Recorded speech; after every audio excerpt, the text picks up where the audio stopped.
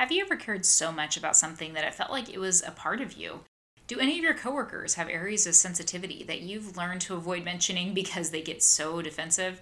Today, we explore the concept of psychological ownership and how it can affect our engagement and reaction to changes at work. Keep listening to today's episode of the Career Engineering Podcast to learn more and sharpen your skills for a successful career.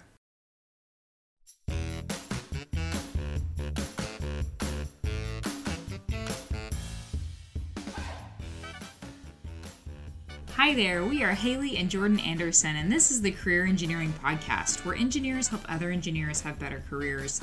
We're a husband and wife engineering team who are passionate about helping you excel in your workplace. After working in the energy and aerospace industries, we both got our master's degrees in organizational behavior. And in this show, we dive into some of the biggest challenges we each face at work that we didn't learn about in our technical degrees. As engineers, we all love to know how things work. So on this podcast, we'll look under the hood using research and experience to help you better navigate your coworkers, organizations, and careers. Hey there, Jordan and career engineering friends. So I've got another experience I'd like for us to use social science to diagnose a bit today. Awesome. We're excited to hear it. So a few years ago, I was part of an organization where a new leader had just come in. They had been promoted out of the ranks of the group, so when they became a leader themselves, they had a really hard time letting go of the work in their previous role. For example, one area that they were really passionate about was graphic design, and they had previously been involved with the company's marketing.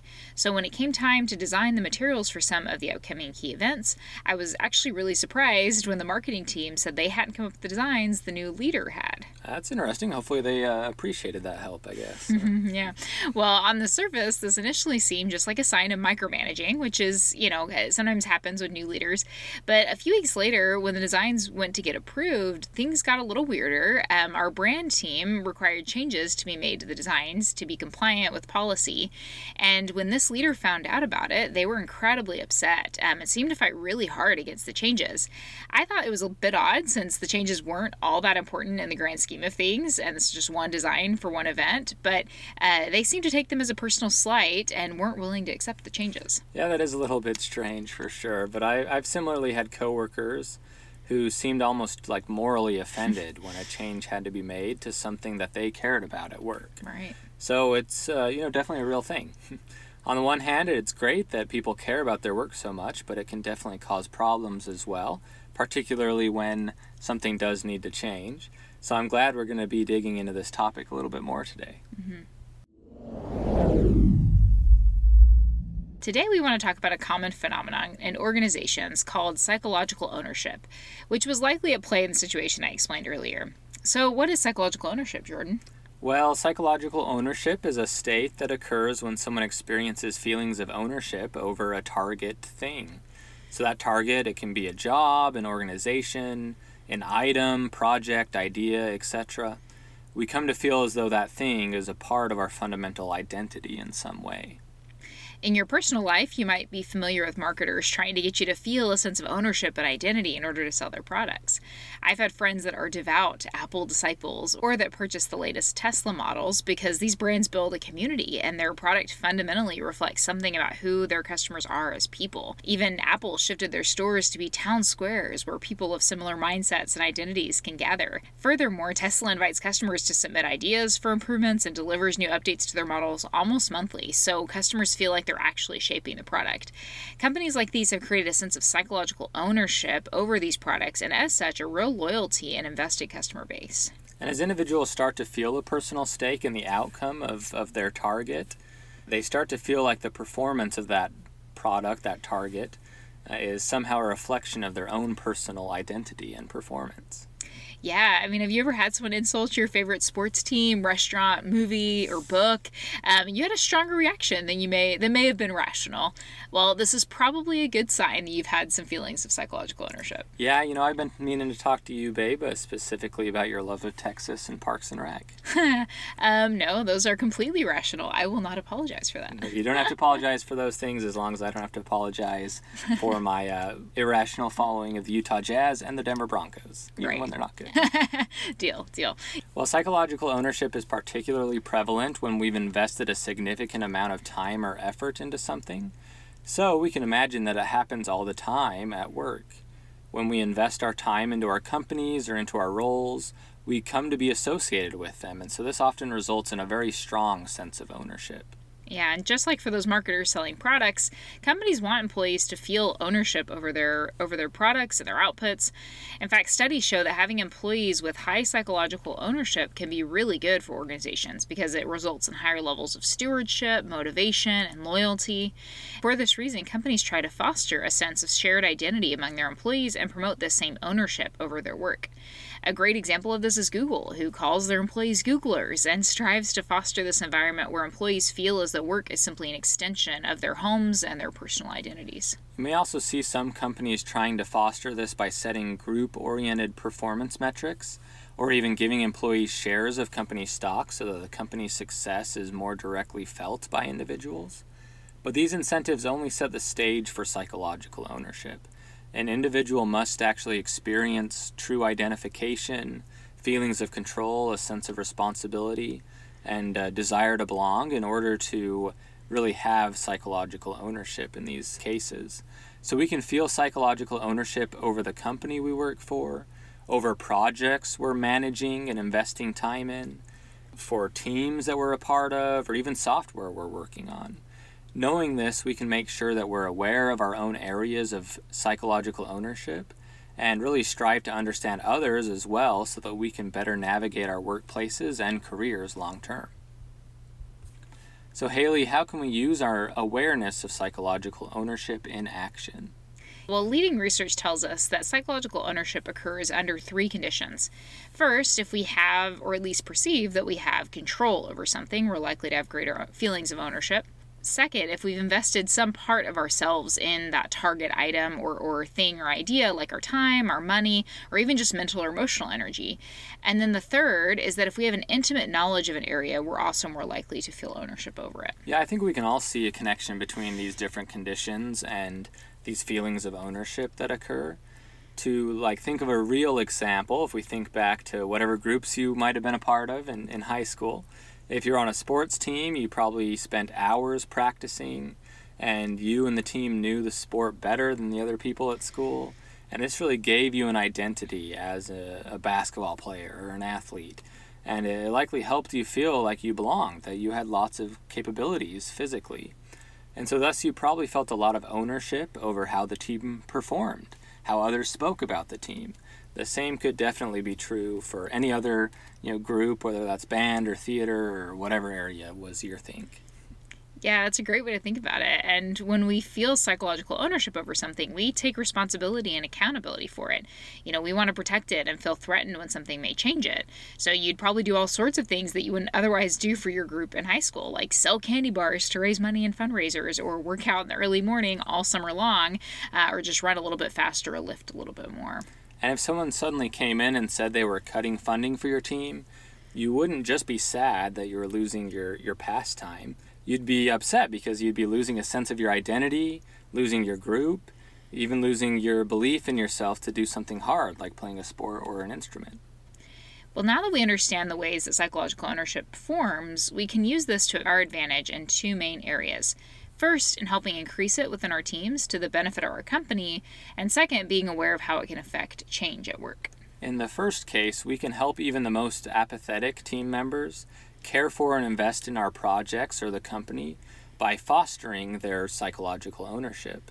And so as we help individuals feel a greater sense of control, we ask them to invest time or energy into something, and we help them learn more about an area, their ownership is very likely to grow, and that's going to improve their loyalty and their motivation. Yeah, furthermore, organizations and leaders would do well to foster a strong sense of psychological ownership to the company as a whole, rather than to just individuals' roles. Job level psychological ownership is good, but it can lead to a sense of competition as individuals seek their own success or dominance of their, own pet projects per se over others, rather than looking out for the whole team.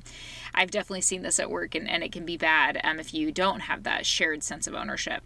Employees who feel a strong sense of ownership over their entire firm or team will have greater loyalty and will be more willing to go above and beyond for the whole company and not just for their narrow areas of job-related ownership. Well, second, when organizational change occurs, you can get very defensive when something takes away from the target of your ownership. And on the flip side, you can get very excited and invested when a change is going to expand upon something that you care a lot about. And so this is important personally because it can really help us self-diagnose why we might be feeling defensive about something that's happening at work. And when we're thinking about our coworkers, this can really help us understand that if they have a high level of psychological ownership over the thing that needs to change, the way they perceive the change is going to play a big role in their reaction. And so if they feel like we're diminishing this thing that they feel ownership for, they are very likely to put up resistance or have conflict on this given topic. Yeah, that's exactly what happened to the boss I mentioned at the beginning about graphic design and marketing. Yeah, exactly. They reacted negatively to the changes proposed because they felt like they were taking away from this great idea that they felt ownership for. On the positive side, if someone feels like a change is really adding to or building up an area where they feel a strong sense of ownership, we can anticipate that they're going to show a lot of support and care for this change. They can become very strong change agents and potentially really help us champion these changes. And I remember one other time at work, there was an employee who was putting up major resistance to a process change that we were trying to implement. After multiple meetings of trying to convince them, we finally took a step back and just asked for their input on the plan. In doing so, we got some useful information on their concerns and where they saw the project going. While we weren't able to assuage all of their concerns immediately, over time, we were able to get the individual to actually support the project and help us out. It turns out that they had already invested a lot of time improving the process. They were experts. They had that intimate knowledge of the area and were offended that we might try to change something that they were so invested in.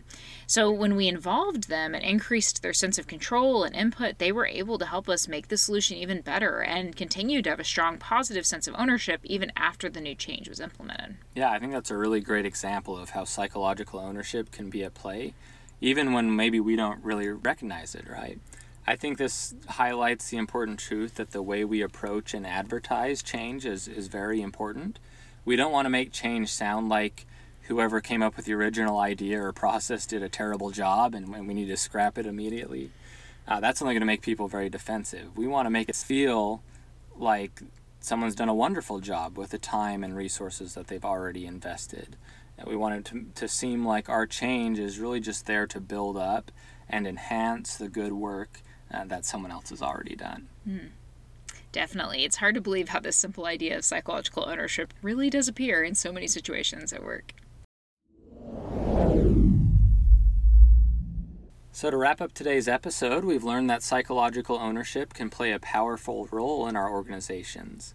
It's a natural outcome when we feel like we can control a target, have invested significant time or energy into something, or possess intimate knowledge of an area. These conditions are often present at work, and so we as individuals, as well as our coworkers, can develop psychological ownership over our projects, our teams, and even our companies. Yeah, this results in these targets becoming inextricably tied to our own identities, our own sense of belonging, and our belief in ourselves, as their success becomes a reflection of our own reputations. For this reason, companies and leaders would do well to foster this sense of ownership by placing individuals in circumstances to develop a greater connection with their teams and organizations. However, psychological ownership can have a dark side. In change situations, individuals with high ownership over an area where it feels like subtraction is occurring will most likely behave with resistance and really behave defensively. Whereas on the positive side, if individuals have ownership over something that we're changing in a positive way, they're going to be very highly motivated to participate and champion that change. Yeah, we can involve individuals in decision making, provide them information, help them feel a greater sense of control over an area, all in order to increase their sense of psychological ownership. And when in place, psychological ownership can be a powerful tool to strengthen employees' motivation, loyalty, and support for organizational change. Knowing about these effects can help us understand how psychological ownership might be underpinning our own reactions to events at work.